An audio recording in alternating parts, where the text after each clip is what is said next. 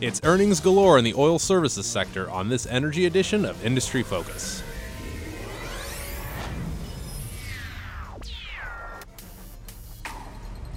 Greetings, fools. I am Sean O'Reilly, joining you here from beautiful Alexandria, Virginia at Fool headquarters, and I am joined with the incomparable Tyler Crow. How are you today, sir? Why do you do that every single time we do this? You're going to sound so bright and cheery, and then I'm kind of like the Eeyore, where I just like, oh yeah, I'm here too. You need to go through the Sean O'Reilly regiment, which involves, shot of espresso right before the show. That might help, actually. I'm just putting it out there. You're very cheery and I like you, but, whatever. Anyway, so today we were talking about the latest results from the oil services sector. We got a plethora of results this past week. Is it pretty much done now? We still got a couple that are left to go. I mean, obviously one of the larger ones, National Oilwell Varco, has yet to announce. They announce next week, so I'm sure we'll be talking about that. But by and large, of the 7-10 largest companies in the oil and gas services space, pretty much all of them have reported by now. Okay, so obviously we're going to talk about, the Halliburtons, the Schlumbergers, the Baker Hughes. What are some of the things that stood out to you in this report? Because as we all know, 8 months ago, oil prices decided to crash about 55-60%. How are these guys doing? Well, to the surprise and delight to a lot of Wall Street, better than abysmal, actually. That sounds a lot worse than it actually was. They're still here. They're still here. They're still alive. They're still doing actually rather well, all things considered going on in the oil space right now. Does that owe itself to the fact that they do long-term contracts? So there is a lot to do with that, and that's one of the big things that we saw over the earnings for these. Let's talk about the big three at first. Your Halliburtons, your Schlumbergers, your Baker Hughes. The big oil services companies kind of do a little bit of everything. What we saw more than anything else over this period was companies with greater exposure to the international markets had a tendency to do a little bit better this period than companies that were a little bit more involved in North America, which makes a whole lot of sense. If you look at the international markets, anything basically outside of the U.S. and Canada, it's going to be a much slower moving market than what we have here in the United States.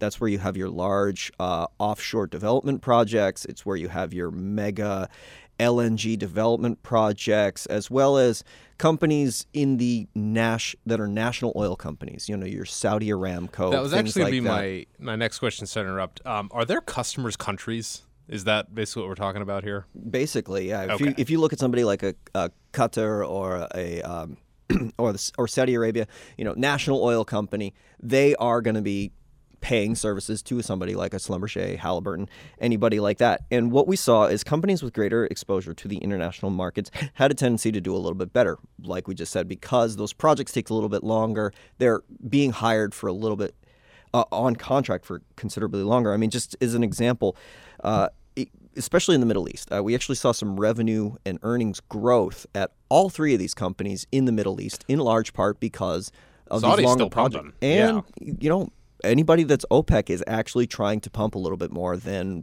anywhere else in the world. What did Saudi Arabia just hit, like 10.3 million barrels last month? They went up about 300,000 barrels per day, kind of basically kicking any potential reductions that we're going to see here in the United States over these things, kind of evening things out, still keeping it a little bit flooded, enough to scare enough people away in the United States from bringing on any more production. So with that, you saw that, and compared to the United States, a new rig or a new well can be drilled in the United States in 3 to 10 days, which makes the kind of the cycle of that much shorter, and the ability for revenue or earnings to decline that much more rapidly because people can shut in that much faster. And we saw that in the earnings for all of these companies. Halliburton saw their operating income drop 33%.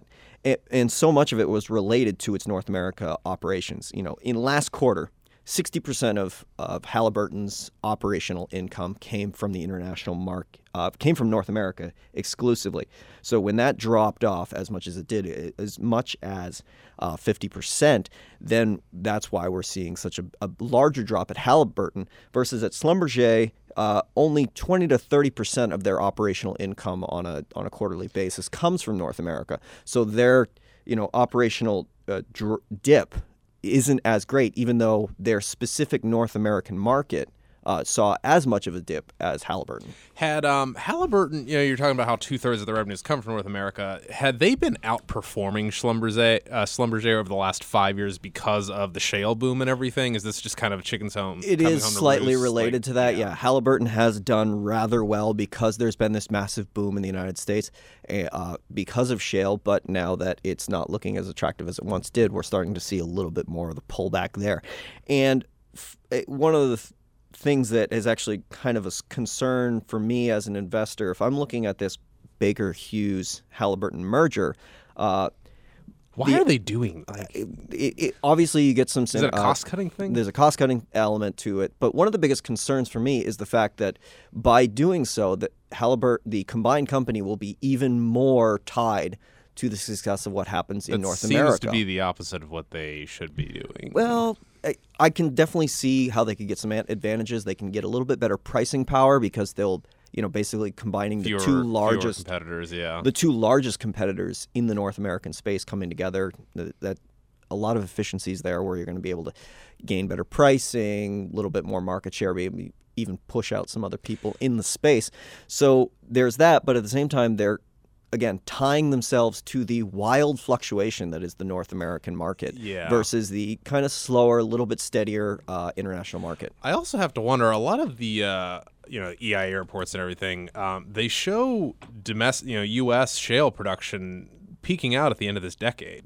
So where's this combined entity going to be in the early 2020s? Is this long term? Well, the lucky thing is that far away, a lot of companies can make adjustments, make changes, and that's what I'm going to bank on. And these God guys knows Wall Street isn't thinking that far. These guys have, I guess that could be your thought, is Wall Street doesn't think that far ahead anyways. They're only looking at next quarter, next 6 months anyways. But all of these companies, they've been around for 70, 80, 100 years. They will adjust. They will make whatever is necessary to move on in the market. Maybe some will struggle a little bit more getting away from shale when, maybe 15, 20 years from now, when that really starts to decline or peak. Otherwise, some will get better in moving into international markets where there's other options. So we've got 7 out of the 10 companies that reported. Who's doing the best right now? Well, if we look at what the market said, 2 really big winners that we saw were both Core Labs, which as of the taping we're doing right now, they're up about 7% from reporting last night on their earnings, and FMC Technologies, who reported yesterday, and on the day that they reported, stock jumped 16%. The biggest thing with these 2 guys, more than anything else, is, again, they all saw a decline in revenue. They all saw a slight decline in earnings. But one of the things that surprised people more than anything else was the fact that it didn't decline as much as they thought.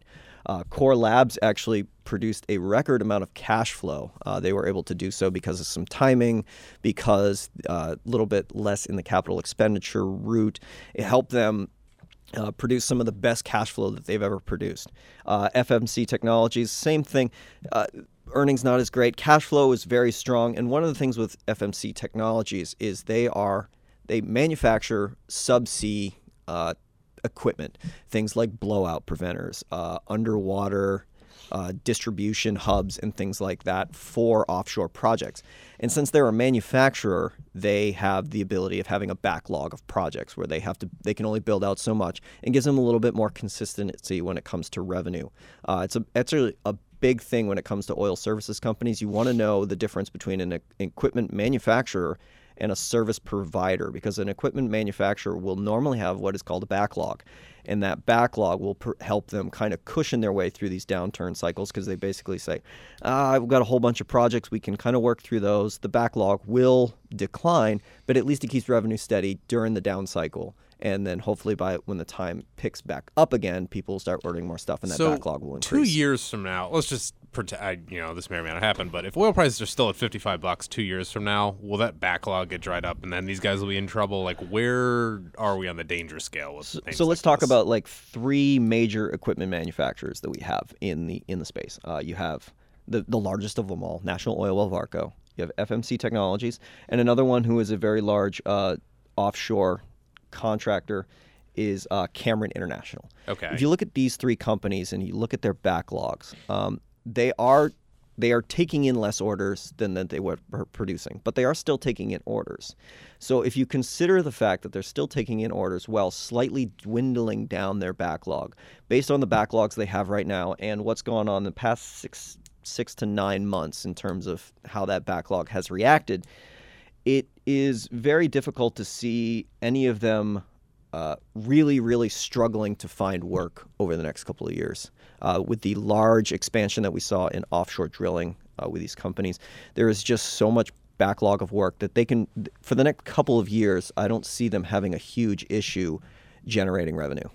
So all these stocks have still obviously seen a little bit of a pullback because of oil prices. What of these names interest you right now?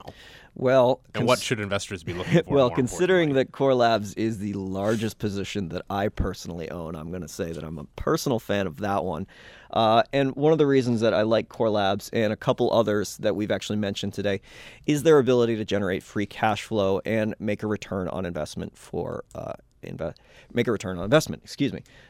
Labs, on a return on invested capital basis, not only is it the best player in the entire oil and gas services, equipment and services space, but it beats the next best competitor by almost 2 times. Because their returns on equity are in like the 50s or something. Yeah, right? The return on invested capital, return on equity is somewhere in the 50% range, which is absolutely absurd. Those are like Buffett type. It has numbers. a lot to do with the way that they handle earnings and how much they actually return cash to shareholders rather than retaining earnings. But when you consider that, the amount of money that they pour back into share buybacks for customers, as well as paying a relatively decent dividend. I mean, it's somewhere in the greater than 2%. So it's good, not great when you look at some other players in the oil and gas space. But if I'm looking at buying my first oil and gas services company, I would look really hard at Core Labs. Very interesting. So yeah, just final takeaway seems to be that these oil service names aren't getting. It is an Armageddon for these guys. It is not Armageddon. They're going to be okay. We're in a down cycle, but guess what? They'll be here tomorrow. They'll be here tomorrow. 5 years, and yeah. When the market turns back up, they're going to be in pretty good shape. Very good. Well, thank you for your thoughts, Tyler. Thanks for having me. Have a good day. And before we go, I want to make our listeners aware of a special offer to all industry-focused listeners. If you're looking for more foolish stock ideas, Stock Advisor may just be the service for you. It is our flagship newsletter started more than 10 years ago by Motley Fool co-founders Tom and David Gardner. We're offering the lowest price out there for our industry-focused listeners. It is $98 for a 2-year subscription to Stock Advisor. You'll get 2 stock recommendations every single month with insight from our team of analysts. Just go to focus.fool.com to take advantage of this deal. Once again, that is focus.fool.com. And as always, people on this program may have interest in the stocks that they talk about, and the Motley Fool may have formal recommendations for or against those stocks, so don't buy or sell anything based solely on what you hear on this program. That's it for us fools. For Tyler Crow, I'm Sean O'Reilly. Thanks for listening, and Fool on.